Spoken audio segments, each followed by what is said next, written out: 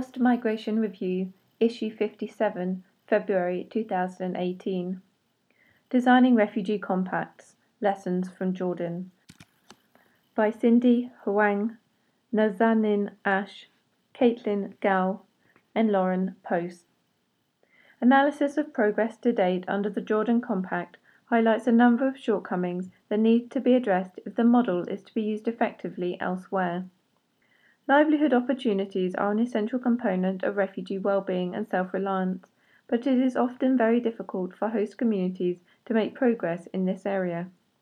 This is particularly so in countries with high unemployment and slow economic growth, such as Jordan. The challenges faced by Jordan's workforce are compounded for refugees, who face specific vulnerabilities when seeking livelihoods, particularly when they are working informally, exposed to risk of exploitation, abuse, and other poor working conditions. In Jordan, 73% of Syrian refugees in Jordan were living below the poverty line in 2015, rising to 93% by June 2017. End note 1. The Jordan Compact was created to provide sustainable livelihood solutions, as well as infrastructure and basic services, for Syrian refugees and their Jordanian hosts through grants and concessional, low-interest rate loans to the country.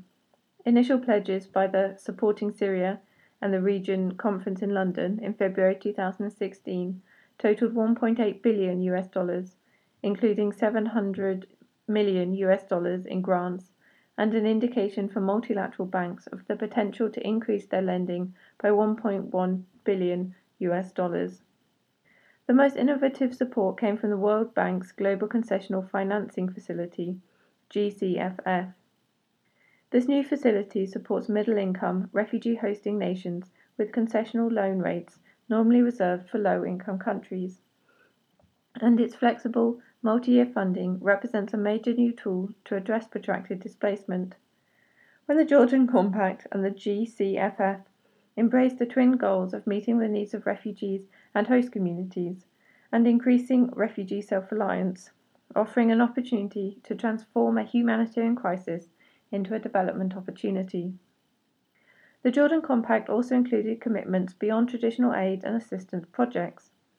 As part of the Compact, the European Union, EU, relaxed the EU's rules of origin to improve access of companies operating Jordan to the EU market. Businesses in Jordan's Special Economic Zones, SEZs, receive incentives to employ refugees in order to benefit from these trade opportunities. Jordan agreed to a goal of issuing up to 200,000 work permits to Syrian refugees. Game-changing progress with obstacles. Some significant strides have been made. Some 83,000 work permits issued, work permits no longer tied to single employer in the agriculture and construction sectors, provision of basic vocational training to approximately 2,600 Jordanians and Syrians, and 18 new categories or subcategories of work opened up to Syrian refugees as of July 2017. End note 2. 5 companies have started exporting from the SEZs. However, progress in achieving the Jordan's Compact's goals have been hindered by a number of factors, and the needs of refugees and Jordanians remain considerable. The targets set through the Jordan Compact focus on outputs, numbers of permits issued, rather than outcomes, jobs secured, increases in household incomes, which led from the start to insufficient analysis of and attention to the investments and policy changes necessary for success. This has meant that some of the interventions selected do not strongly reflect the evidence of what works to generate livelihoods opportunities for refugees and host communities, and do not address the unique needs of affected communities. For example, trade concessions and SEZs, 2 areas that receive the greatest attention, have a mixed overall record, especially in advancing decent opportunities for vulnerable populations. End note 3. They are also interventions that are unlikely to generate or improve the quality of jobs available to refugees or Jordanians in the short term. While the issuing of roughly 83,000 work permits since January 2016 represents important progress, this number includes all work permits issued, including those renewed annually or quarterly to the same workers, and the total number of active work permits held by refugees currently working, is lower at approximately 40,000 End note 4. The sectors in which refugees are permitted to work also remain too narrow, reducing employment opportunities and delaying progress towards the goal of 200,000 work permits. Expansion of the sectors refugees can work in has largely still been limited to low-skilled jobs. Furthermore, many of the work permits have gone towards formalizing existing jobs, rather than being issued to refugees who are engaging in new avenues of formal employment. Formalization of informal work is an important step. Many refugees wish to formalize their jobs, and this can raise wages, reduce exploitation, and improve the quality of jobs. But this only addresses one part of the employment problem.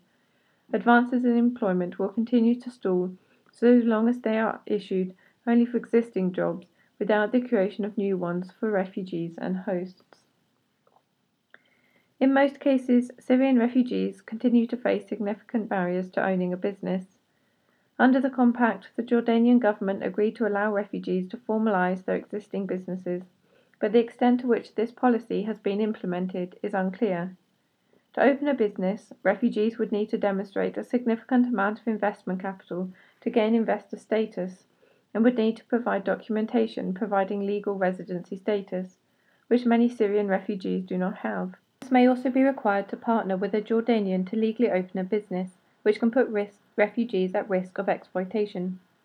These delays or barriers to refugees formalizing their new or existing businesses can stunt local market growth, as Syrians, who could be strong contributors as producers and consumers in their host economies, are kept back from full participation. This contrasts with Turkey, where Syrian business owners have invested more than $334 million into the Turkish economy through roughly 10,000 businesses, many of which hired Turkish citizens and refugees alike. Many of the challenges stalling progress are not unique to the compact design, but instead endemic challenges that must be addressed more broadly.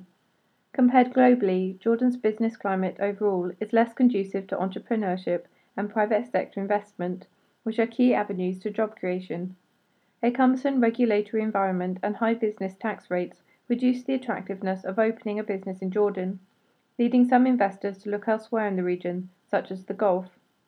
While there is no silver bullet to job creation and economic development, greater attention should be paid to how refugee-related efforts connect with analyses and plans focused on border trade, investment, and growth promotion.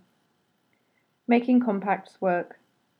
To make improvements in the context of the challenges facing Jordan and other countries hosting large numbers of refugees requires partnership and political will from host governments, donors, humanitarian and development actors, and the private sector.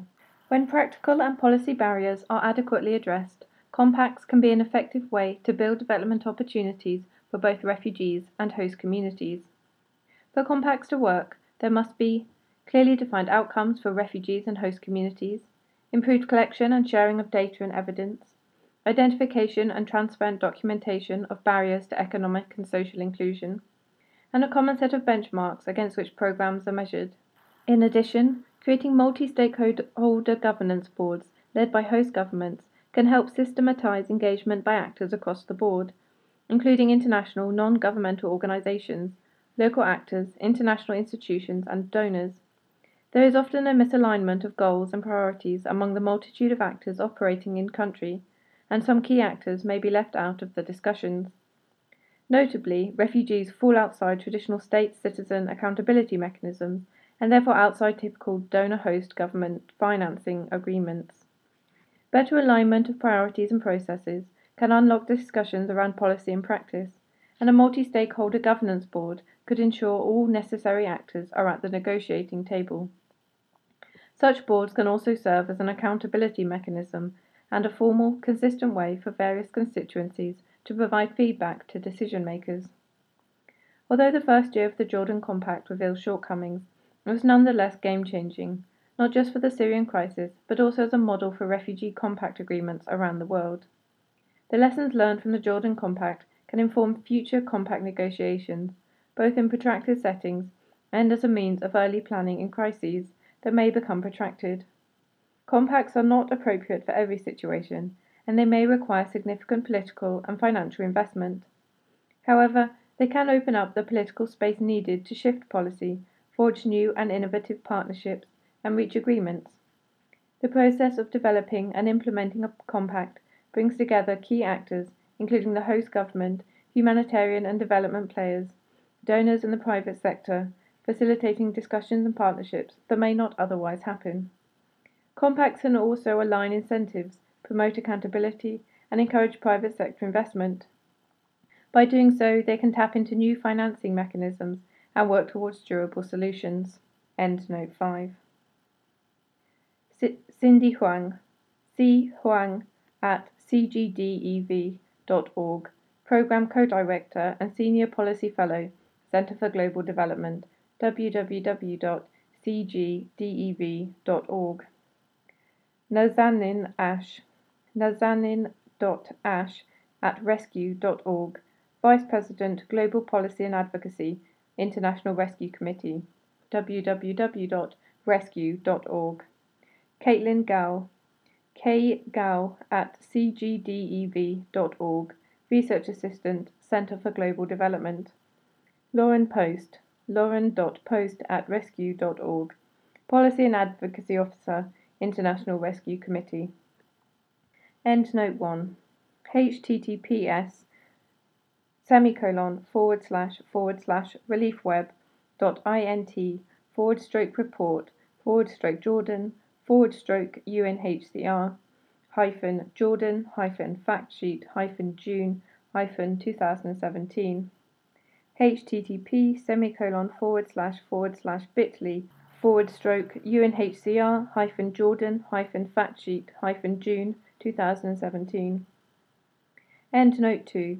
https://Syrian-crisis-Jordan-en http://bit.ly/EEAS-Jordan-2017. Endnote 3.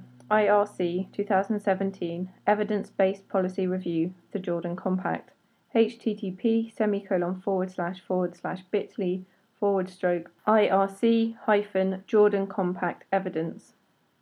Endnote 4. http://issues.newsdeeply.com/the-compact-experiment. Endnote 5.